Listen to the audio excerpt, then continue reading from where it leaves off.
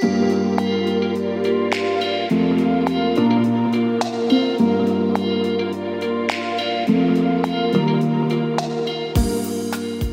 the reason that's important is that it takes away this narrative that you're doomed if we're only talking about race. Perhaps there are factors outside of race that really are far more determinative of your long-term success. So why do people share this narrative? I mean, they have an agenda.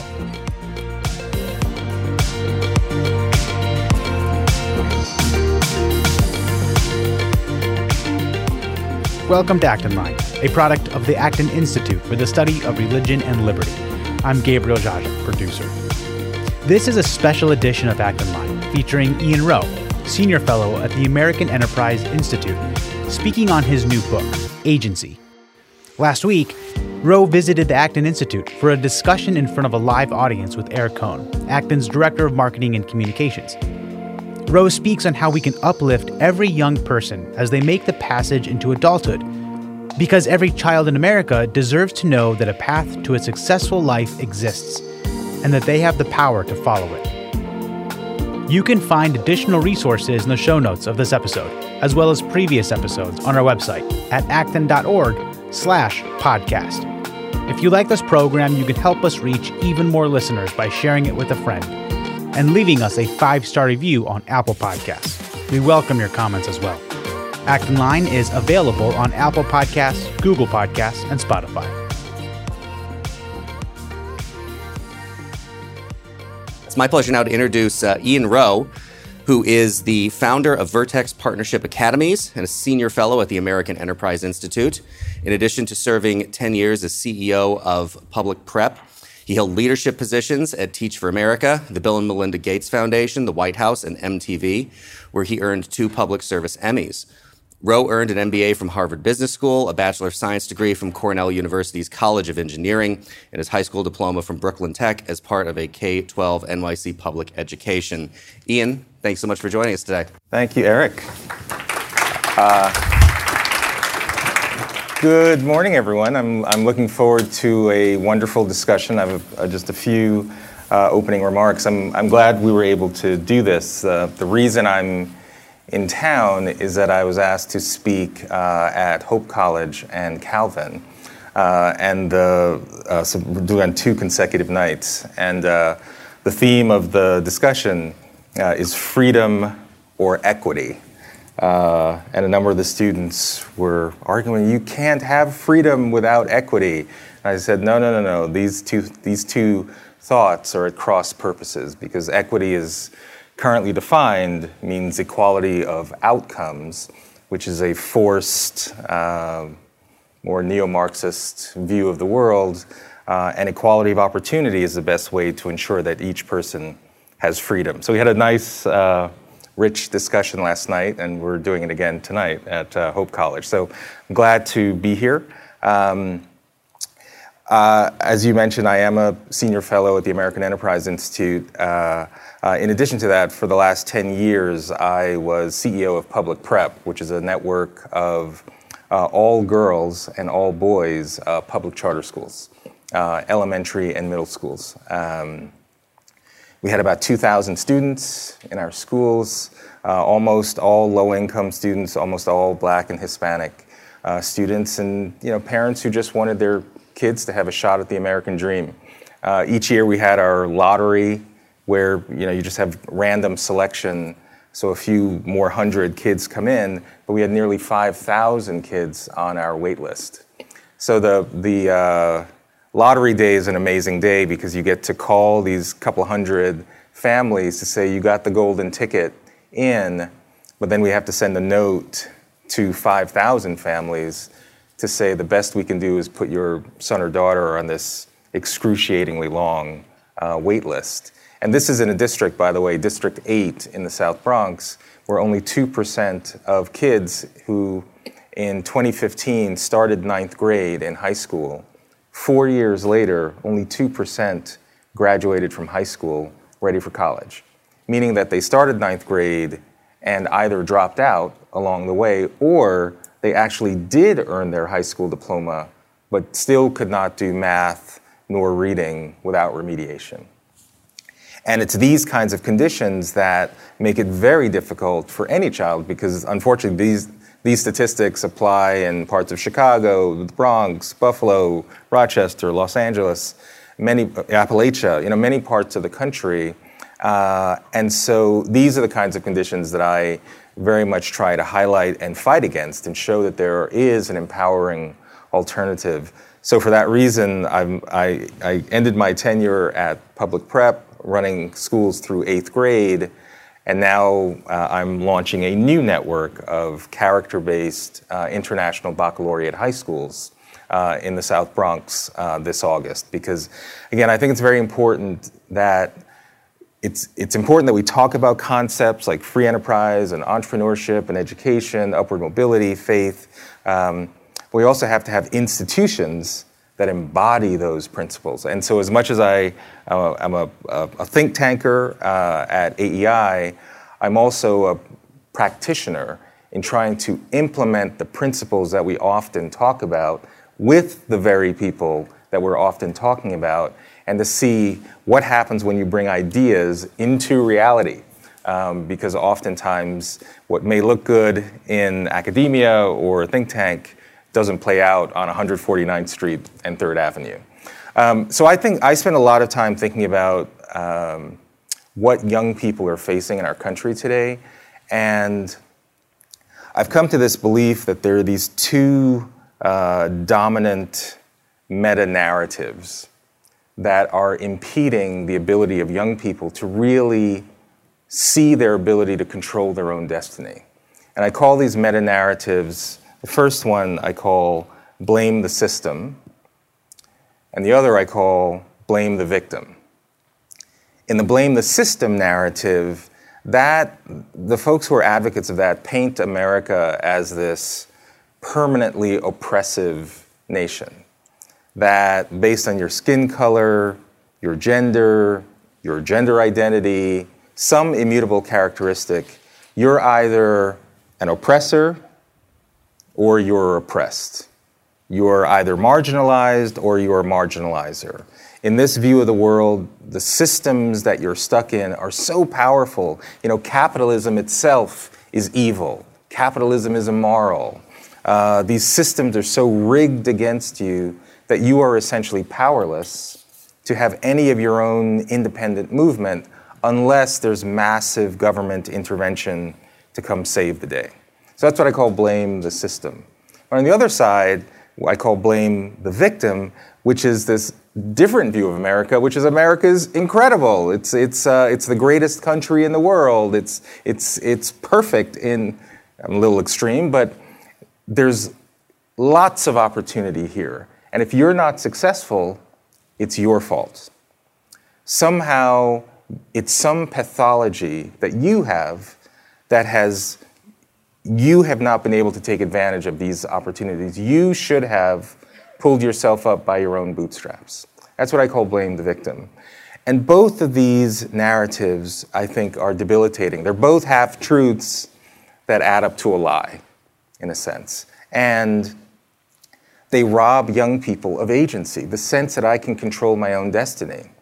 And I've just written a new book called Agency, where I define agency as the force of your free will guided by moral discernment. The force of your free will guided by moral discernment. So agency is a vector. It's like velocity. So velocity is not just speed, it's speed and direction, right? So the question is, if all of us have our own free will, what provides that framework where you can achieve moral discernment? And this is where I've created a new framework that I think young people need to help them know that they can overcome institutional barriers that the blame the system people constantly advocate are paralyzing. Simultaneously, I think young people need a framework to know that there are institutions that can support them, that the blame the victim people constantly ignore. They ignore the importance of these supports. And so I call this new framework FREE: family, religion, education, and entrepreneurship. These are the 4 pillars, which I call FREE, which if young people embrace, I think our freedoms can more likely be preserved. So the first FREE is family. It's not about the family that you're from, it's about the family you form. And so when young people think about the series of decisions, some of you may have heard about this term called the success sequence, where if you finish just your high school degree, you get a full-time job of any kind, just so you learn the dignity and discipline of work, and then if you have children, marriage first, that series of decisions results in 97% of the time avoiding poverty. That's critical information young people need to know as they embark upon their own passage into young adulthood. The second letter in FREE is R for religion, and this is all about the importance of a personal faith commitment. We're in a society right now where religiosity is in decline, or many young people are adopting a different kind of faith commitment, which is this kind of anti-racism, equity. You can be excommunicated if you don't believe in the certain tenets of critical race theory and others. And I want to stimulate a reawakening of a true faith commitment, given all the incredible data of the better outcomes. In fact, just yesterday, the New York Times had an article about a new book called God, Grades, and Graduation that talks about the importance of faith in improving academic outcomes for kids. The third letter, E, education, that's all about school choice and ensuring that every child has the power to choose a great school for their child. So those 5,000 kids in the South Bronx that are on a wait list, right now in New York City, there's a cap on charter schools. So you could not start a brand new school if you wanted to help those 5,000 kids have a better option. That's nonsense. It's un-American. And then the last E is about entrepreneurship. So if you've got the strength of family, strong religion, faith commitment, strong education, how do you deploy that? And that's where I think entrepreneurship is so important. It's work and this idea that you are a problem solver. You understand how to build wealth. In the new high school that we're launching, every 9th grade student, through a partnership with the Charles Schwab Company, is going to have a stock portfolio of 10 S&P 500 stocks. If you're familiar with fractional shares of stock, for $5 you can own a piece of Apple or Walmart or Google. So all of our kids will have a portfolio, and every quarter we'll say, how is it that your earnings are up, or why are you getting dividends and I'm not? And so it starts to instill this idea that if you have an iPhone, you're not just a consumer, you can be an owner. And to all these ways we're looking at how to instill this idea of being an entrepreneur, being an owner, being in control of your own destiny. And so that's the framework that I put forth, and we can talk about how we operationalize it in my book, Agency. But it's just this idea that we have to break through these paralyzing narratives that right now young people are constantly hearing about all of the things that they can't do, and replace it with, in my view, something that is more empowering, that revitalizes these 4 pillars and institutions that's so important to young people's development. So the 2 problematic narratives that you outlined, blame the system, blame the victim, what's interesting to me there is both of them seem like in a sense, a blame shift, right? If you're blaming the system, there's no name to the system. There's no individual there. It is these nefarious forces. We see this all throughout history of people in difficult circumstances, or even when you can name it, like, if only the czar knew. Right. And with blaming the victim, in that case, if you're a part of those communities that can be assisting people, and you're kind of saying, well, no, it's their fault, and you're shifting off of your own responsibility to be engaged in your community. Where are these narratives coming from? And what is the attraction to, beyond, I guess, the obvious, of wanting to shift blame off of yourself? Because it's the speaker in both of those cases that's shifting blame somewhere else. What's the attraction there? Well, what's the attraction these are lazy explanations, right? It's very easy just to say, oh, America is racist. Therefore, that's the explanation for why kids are not succeeding. And, probably the best example of the blame the system ideology is the New York Times 1619 Project.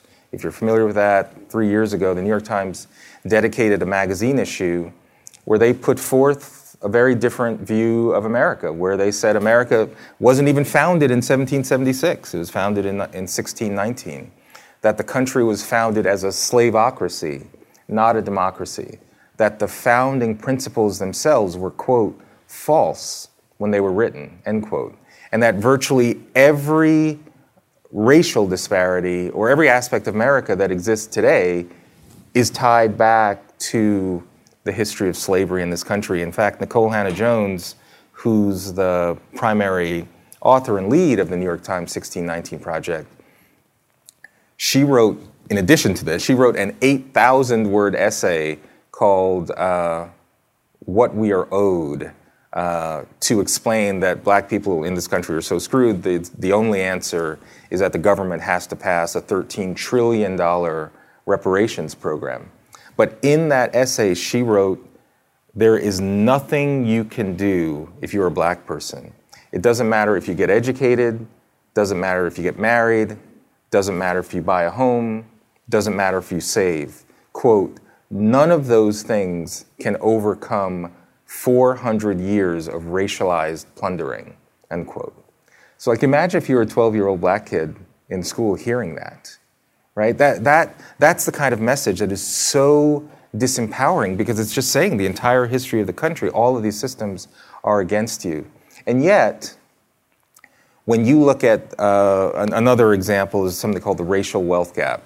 I'll use a lot of different examples. Many of them are related to race, but I could apply this in lots of different contexts. But the 2019 survey of consumer finances, if you look at that just based on race, the median wealth of the average white family is about $160,000 more than the median wealth of the average black family, just based on race. And so people look at that and say, that is proof of America's systemic historical oppression and present-day oppression. And yet, if you look at that same survey and just take into account two other factors, family structure and education, the median wealth of a married, college-educated black family is $220,000, about $160,000 more than the median wealth of the average white single-parent family. So the reason that's important is that it takes away this narrative that you're doomed if we're only talking about race. Perhaps there are factors outside of race that really are far more determinative of your long-term success. So why do people share this narrative? I mean, they have an agenda. I mean, Nicole Hannah-Jones, the one who said, doesn't matter if you save, get married, buy a home, guess what? She's done all of those things in her own life, and she's quite successful. And there are lots of black and other Americans who've done those things, are quite successful. But that's not the narrative that they want to push, because that narrative of empowerment based on family, faith, hard work, free enterprise, that narrative doesn't go along with you've got to have a $13 trillion reparations program, right? And so my hope is that instead of the cancel culture that we have today, which is that there are a lot of bad ideas out there that are being shouted down or canceled, let's fight bad ideas with better ideas. We have to come up with our own empowering alternative. That's why I've created the free framework, because we have to, young people don't, they're just being immersed in this blame the victim, blame the system ideology. On the blame the victim side, why do people push that? What's interesting is I think people are often accused of blaming the victim when they talk about things like agency or personal responsibility. I think part of the challenge there is that many folks who are often advocating that, because I obviously talk about agency, but it's important to talk about the necessity of the character-forming institutions that help you become an independent agent. Strong families, strong faith-based organizations, choice in schools. So there are institutions that we have to make sure are doing their work to help each of us become the independent agent in our own lives. Your point about Nikole Hannah-Jones reminded me of your AEI colleague, Charles Murray, making the point in Coming Apart that the problem with many people in elite positions like Nikole Hannah-Jones is not preach what they practice. It's not that they believe things that they don't do themselves. They live the way that they should model for other people to live. But and I think for different reasons. You talked about her having a particular agenda, and I think that's probably pretty clearly true. For other people, they're afraid of being judgmental and saying, laying out that success sequence and saying, yes, this is a better way to live one's life. And that I think could also feed into the fear in some cases of people blaming the victim, that they don't want to do that. And as a result, they're afraid to say, well, this really is a better way to model one's life. There's this weird phenomena of guilt and how it plays out. And Shelby Steele often writes about white guilt, which is kind of the phenomena of just people wanting to bend over backward to show that I'm not racist, and you'll do all sorts of virtue signaling. You'll put up a Black Lives Matter sign in your yard. See, that's not me, it's the other guy. But there's also a phenomenon of what I call black guilt, where you have middle and upper class blacks millions of black people in this country who are doing just fine, who've, again, followed strong families, faith commitment. I mean, there was a study done a few years ago, Black Men Making It in America, which is all about the black middle and upper class. And what are the characteristics that define this group of people? Typically married, full-time work, faith commitment, sometimes military. But, it's not surprising. But what's interesting about this group, I call black guilt, each time there's a story about George Floyd, which was this horrific event, every black person becomes George Floyd. And in a sense, you feel guilty that you're successful. So you don't want to, it's a weird thing that because I find many, quote unquote, elite black people, more progressive, will be as rabid to talk about the racial oppression in the country when they're living great. And I don't want to be completely dismissive. Both things can be true, that you can be successful in your own life and still say that there are conditions that should be improved for people who have not yet arrived. I believe that's what my life is all about. But you have to acknowledge that this idea that there's a white supremacist lurking on every corner that's just waiting to impede your ability to be successful, your own life challenges that premise. And the life of millions of people of all races who have been persecuted in some way have managed to excel in our country. So let's try to figure out what those underlying behaviors are and the institutions that supported them. And let's have that conversation, as opposed to just saying the country itself is just inherently flawed. I'm quite taken with your definition of agency, the force of one's free will guided by moral discernment. So our mission here at the Acton Institute is to promote a free and virtuous society characterized by individual liberty and sustained by religious principles. I think the overlap there in the Venn diagram between those two statements is it's not quite a circle, but it's a lot there. How does your definition here differ from the conventional understanding of agency, and why do you think that this definition is a more complete definition of agency? Yeah, it's a good question, because I thought about this a lot. Because in education, there are two big concepts called grit, if you're familiar with grit, and growth mindset. And these concepts are very much about the kind of can-do, stick-to-itiveness, true Americana, resilient, and those descriptors are helpful, but you can have grit towards a pretty bad outcome, right? I mean, Putin one could argue, has a lot of grit. The guy is determined to do some pretty horrible things. So this idea of grit, growth mindset, or just this idea, again, of free will, because we're all humans. We all have the ability, to some degree, decide what we want for our own lives. The question is, in which direction is that going to move? So the moral component is fundamental. So it's the force of your free will guided by moral discernment, meaning your own ability to make discerning choices. But the question is, how do you develop the ability to make good discerning choices? So that has to come from somewhere. And that's where, in my view, these pillars of family, religion, and education are the first three that help young people understand the difference between right and wrong. And my fear right now is that the decline in religiosity, the breakdown of the American family, the lack of school choice and education are fracturing the very institutions that we want to help young people develop this ability for moral discernment. So I think that is the key difference. Velocity is not just speed, it's speed and direction.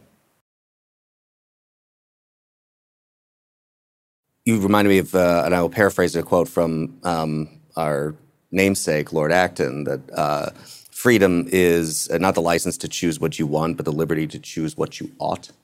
That moral discernment there that is necessary to understand what you ought to choose is important. That gets to one of the pillars that you talk about in religious education and understanding of that moral grounding, the virtue that is necessary to live a good life and for us to have a free and a virtuous society. Talk real quick about family, religion, education, entrepreneurship. These are institutions, as your other AEI colleague, Yuval Levin, would talk about. What is the state of those institutions? And what is the work that we need to put into refining those institutions, making them better so that they're performing their jobs? And I think one of them that sticks out to me particularly is education at this moment. Mm-hmm. So much of the last 2 years, I think, has revealed very clearly to people the problems in our education system. I lived in Chicago prior to moving here to Grand Rapids, and I would talk to people about the Chicago public school system on a very regular basis. And believe me, I've been told I'm wrong about public education in Chicago for all kinds of different reasons. But the one reason I was never told was, no one ever said to me, Cone, man, you're just wrong. CPS is a system that's educating kids. People recognized that it wasn't working well, but there was this paralysis about it.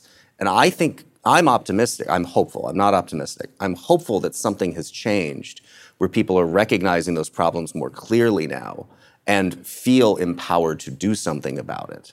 But beyond just education, because we have personal experience there, what are the state of these pillars and what is the responsibility we have for making them better functioning? Yeah. Well, we could have a whole other session just on this question. Like many topics, it's actually a nuanced answer. Family, religion, education, entrepreneurship, one could argue, oh my God, they're totally fractured. We're not doing well as a country. But if you look within certain populations, the strength of the family is strong in highly religious communities, upper income. Divorce rates are pretty low. Marriage rates still are pretty high. Even when Charles Murray writes about coming apart, he talks about we're much more a marriage divide country today, so family, religion, choice in schools are strong, and entrepreneurship are strong in certain segments of America. It's in the segments of America, primarily low income, that you have explosions in non-marital birth rates, and you see the effect of that in communities like, again, in where I run my schools, the non-marital birth rate is about 85%, right? But if you look in Appalachia and other parts, the explosion in non-marital birth rates in the white community, it's now the highest rate of growth, right? And you see the effect of that with deaths of despair, the opioid crisis. So it's what I call an equal opportunity tsunami. So by measure of the stability of families within lower income communities, that's where you're seeing the instability of families, which then has a negative cascade effect, right? So you see less religiosity, less education, you'll see less school choice. I mean, if you're a middle or upper class person in America, you generally have school choice. Not necessarily by policy, but you have it with the power to move or send your kid to private school or religious school. So that exists. So what I want to do is bring that level of stability that exists for a certain segment of America, probably many of the people that exist in this room, and that's not necessarily privilege, that's just good choices in my view of how to lead your life. But how do we bring those same choices and stability to a much larger population of our country across race? So, and to your point about education, yes, the last 2 years have been extraordinary because more parents, I ran for school board in my own town because I was very dissatisfied with what was happening in Pelham, New York, and I won. And I think this revolution is happening. So I think there is a glimmer of hope. You saw it in the Glenn Youngkin election in Virginia, that parents themselves are, I think, rising up to say, wait a minute. The principal in our middle school in Pelham just made an announcement to all the teachers, please no longer refer to the kids as boys and girls, because somehow that'll make some kids who are questioning their gender identity uncomfortable. Like, wait, when did that decision occur? So now, but we're going to push back on that and say, so these things have been happening sort of underneath the radar, and I do think there's a parent revolt that is happening that I'm hoping sustains itself as we come out of COVID. I do want to leave some time to get to questions from the audience here, but I want to come back real quick to blame the system and blame the victim. We talked about those being blame-shifting problems, that you're pushing the responsibility off on someone else. For someone listening to our conversation today,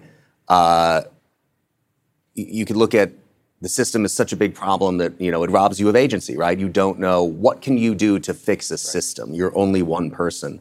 And the blaming the victim, especially if you're considering, in a sense, yourself the victim, you don't, what can I do to fix my situation? What should people walk away with in terms of what's the first thing they should do in their own lives to help push back against those narratives, or to shift that conversation about what we're focusing on, that we're not focusing on some insurmountable and just behind a cloud of smoke type system, or people who are just not capable of helping themselves. What can they actionalize in their lives? What can they do themselves specifically? Wow, this is why I run schools. Fundamentally, each person has to realize two things. One, I am not a victim. That's point number one. Point number two is that I have power in my own life. If you don't have those two fundamental beliefs about your own existence, almost everything else falls by the wayside because you don't have the courage to try. You don't have the motivation to move forward. But this is where it's really important, again, the sort of blame the victim advocates. It's really important at this point to say, after you realize you're not a victim and that you have power, you actually can't do it alone, right? This is where institutions have to step in. Your own family, faith, education, because a 7-year-old kid can't do anything about, the fact that there are 5,000 kids on the wait list and there are no new schools and you have to go to the school that's been failing your community for generations, right? So that 7-year-old kid can believe, I'm not a victim, I have power, and then they go to a really crappy school. That is where our institutions are failing, right? So we have to recognize that you can't do it alone, and which is why I am, again, trying to create this new framework that helps young people in particular. This framework is for all people, but I'm particularly interested in those 24 and under who are still sort of developing their way in the world. So that's the thing. It's more of a belief than it is an action. It's this belief that I am, even though Nicole Hannah-Jones and all these other folks are telling me how oppressed I am. I mean, during my campaign, actually, this came up for school board because there was a whole narrative about how all these kids were marginalized. I said, my son is not marginalized. My daughter is not oppressed. Why are you trying to instill this idea in young people who are just crafting their own sense of possibility? I want to ask one more question real quick, and then we'll go to questions from the audience. What personally, if you listen to not just the narratives you highlighted, but so many of the narratives that exist out there about the state of the country, the state of the world, the state of these institutions, one could become depressed pretty quickly. Yes. What makes you hopeful? Again, this is why I run schools, because the inherent power of young people is that even with all these depressing narratives, kids just still want to be kids and play and dream and have aspirations. And it kills me when I see people trying to squash that. And so what brings me hope is each time I win, this may be a depressing example, but so we're launching this new network of character-based international baccalaureate high schools in the heart of the South Bronx. And there'll be a pathway for a traditional college, if that's what you want to do, or there'll be a pathway for gaining an industry credential with labor market value. So if at the end of high school you want to get a job in computer science, phlebotomy, because we're creating a partnership with the Mayo Clinic, you'll be able to do that too. So really exciting, new, innovative model. The unions have just sued us. The unions in New York City have just filed a lawsuit because the governance structure we've created, completely legal, but it's an innovative way to be able to open a new school as an extension of an existing charter without going into details. And so here's this thing that could make me depressed, that the New York's most powerful teachers union is coming after us. And yet it's a completely baseless case, and so we're going to win. But the level of support that has come to rally to our side is amazing, and it's just reaffirming that, that quiet, silent majority that's out there that doesn't believe this narrative and yet may be terrified to say anything is coming out to say, this is what we need. I've just been too scared to say it, but this is what we need in our country. So that gives me a lot of hope. I think most Americans believe the kinds of things that probably most of the folks in this room believe, that you're given a shot, you're given equal opportunity, you're deserving of individual dignity. Nothing can be guaranteed, but this is a country where, with the right institutions, family, religion, education, entrepreneurship, you can do great things. And so that gives me a lot of hope. We have about 12 minutes left for questions, so ask you raise your hand if you have a question. And since we've only have a limited amount of time, I just want to encourage you to keep your questions as short and as tight as possible. Thanks so much for what you said. I really enjoy it. Just a question. If a white person said everything that you just said, with a few exceptions, it would seem like self-protection or preserving their own positions or that sort of thing. And the general narrative in a lot of situations where there's people of color, this is not what's shared, right? In fact, it might even be booed or a lot of pushback. And so it seems to me that to move this forward, there needs to be more voices of color saying these things. And as you said, a lot of people who are successful are very shy about, their own guilt about even sharing that. Is there any movement or any effort being put forth that, to gather more of those voices together to make it more prominent rather than just some far-off YouTube thing that you'd have to search for? Wow. So a couple of things. So, one of the greatest, I think, victories, particularly progressive sort of cancel culture, one of the greatest victories they've made is that they created an environment where it's become so terrifying to speak the truth that people just self-censor, right? So you're saying if you're a white person, like you would just never say it, and that really hurts the debate because it's like you're giving away your power even before you've had an opportunity. So I encourage you to not succumb to that pressure and say what you believe, because the bark is often much worse than the bite. And I know that that's you might sound like that's a risky statement, but by not saying anything or holding your views back or saying, oh, because I'm the white guy in the room, I can't say these things, say it. It's the only way. Barry Weiss has this great column. Lack of courage is what got us into this mess.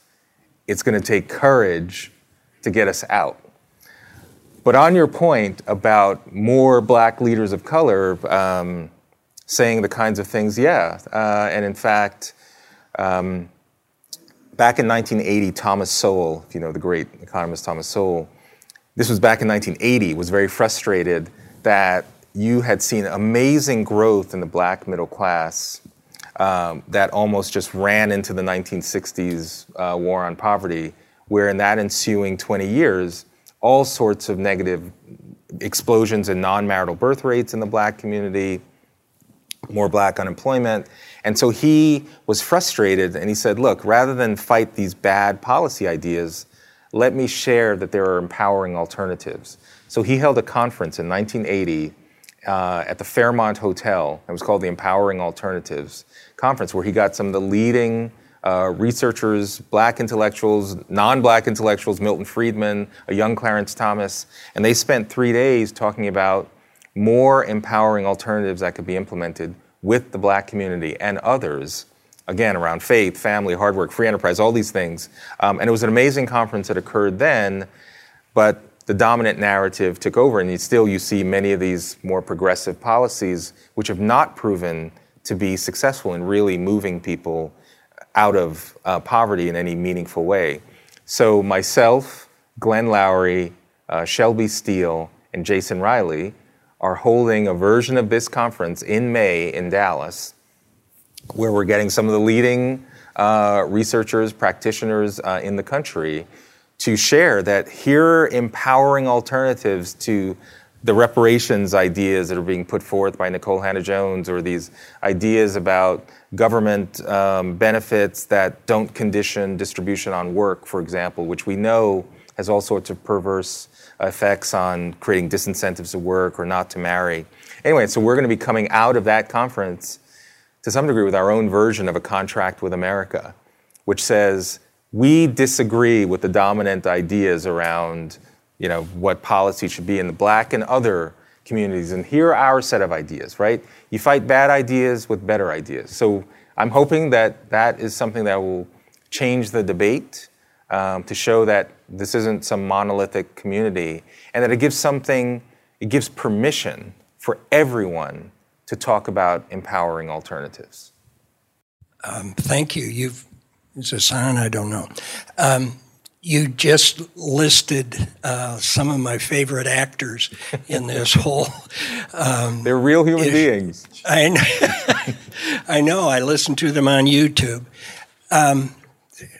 Sowell once said that why he got disenchanted with Marxism, and it was just a one-word answer: facts. Yeah.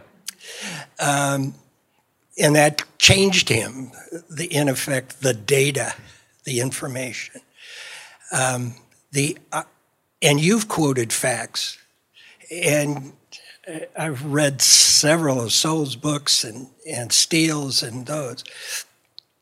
The argument does not seem to be won by facts. Right. Because the other alternative, the other narrative is driven by feelings. So it's like they're talking at one level and you're talking at another level. Yep. Is what you're doing the attempt to head off the narrative of feelings?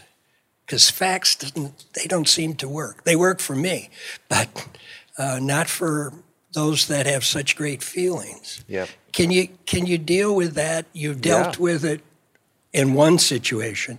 Are there others to head this off? No, you're absolutely right. Look, George Floyd, just think about that as this one horrific incident that's so infinitesimal in the number of incidents that occur between police on a day-to-day basis, that singular event becomes the poster child for how every black person is treated in this country and how every police officer, like that narrative spreads.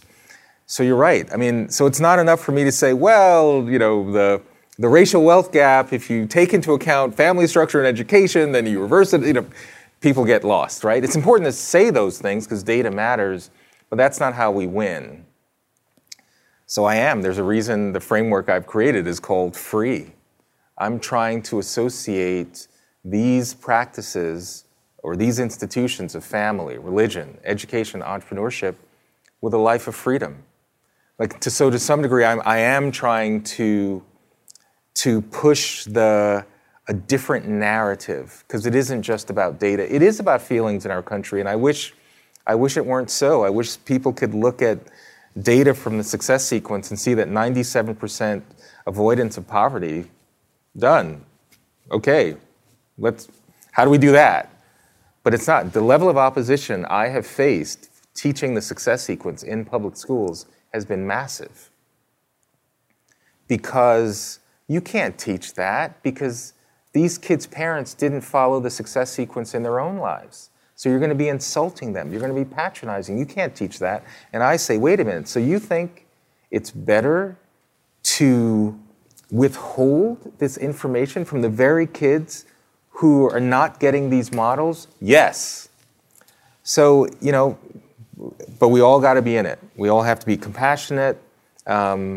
You know, it's why I run schools. I'm not just a think tanker. It's very hard to dismiss me. Partly I'm black, yes, but I also run schools in the heart of the South Bronx. And each time I speak to parents, the parents of our kids, and I talk to them about things like the success sequence, they say, thank God someone is teaching my kids about these topics. I wish that I had been taught about it when I was much younger.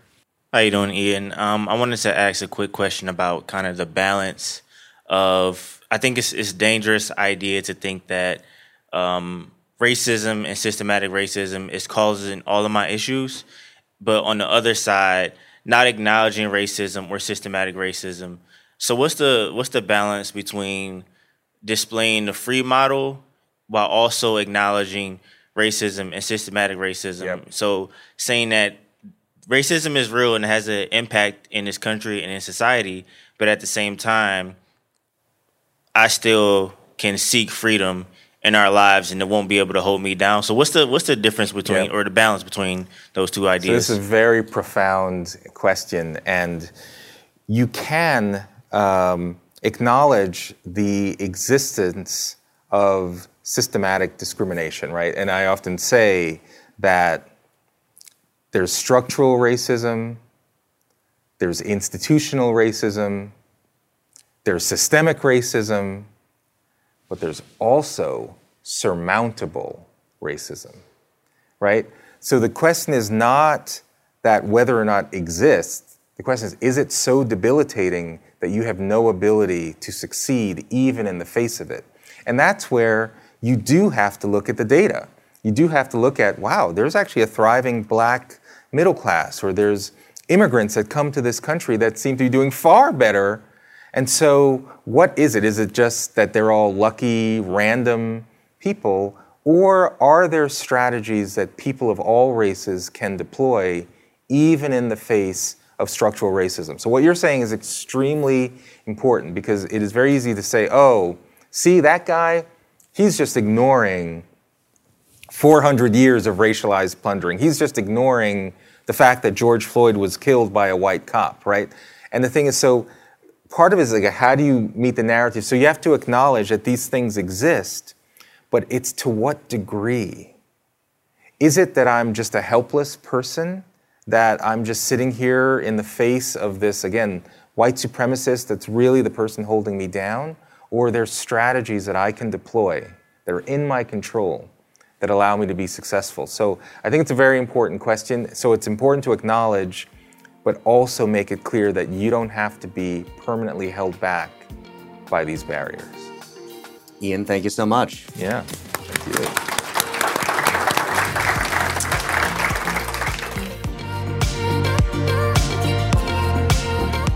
As always, thank you for listening.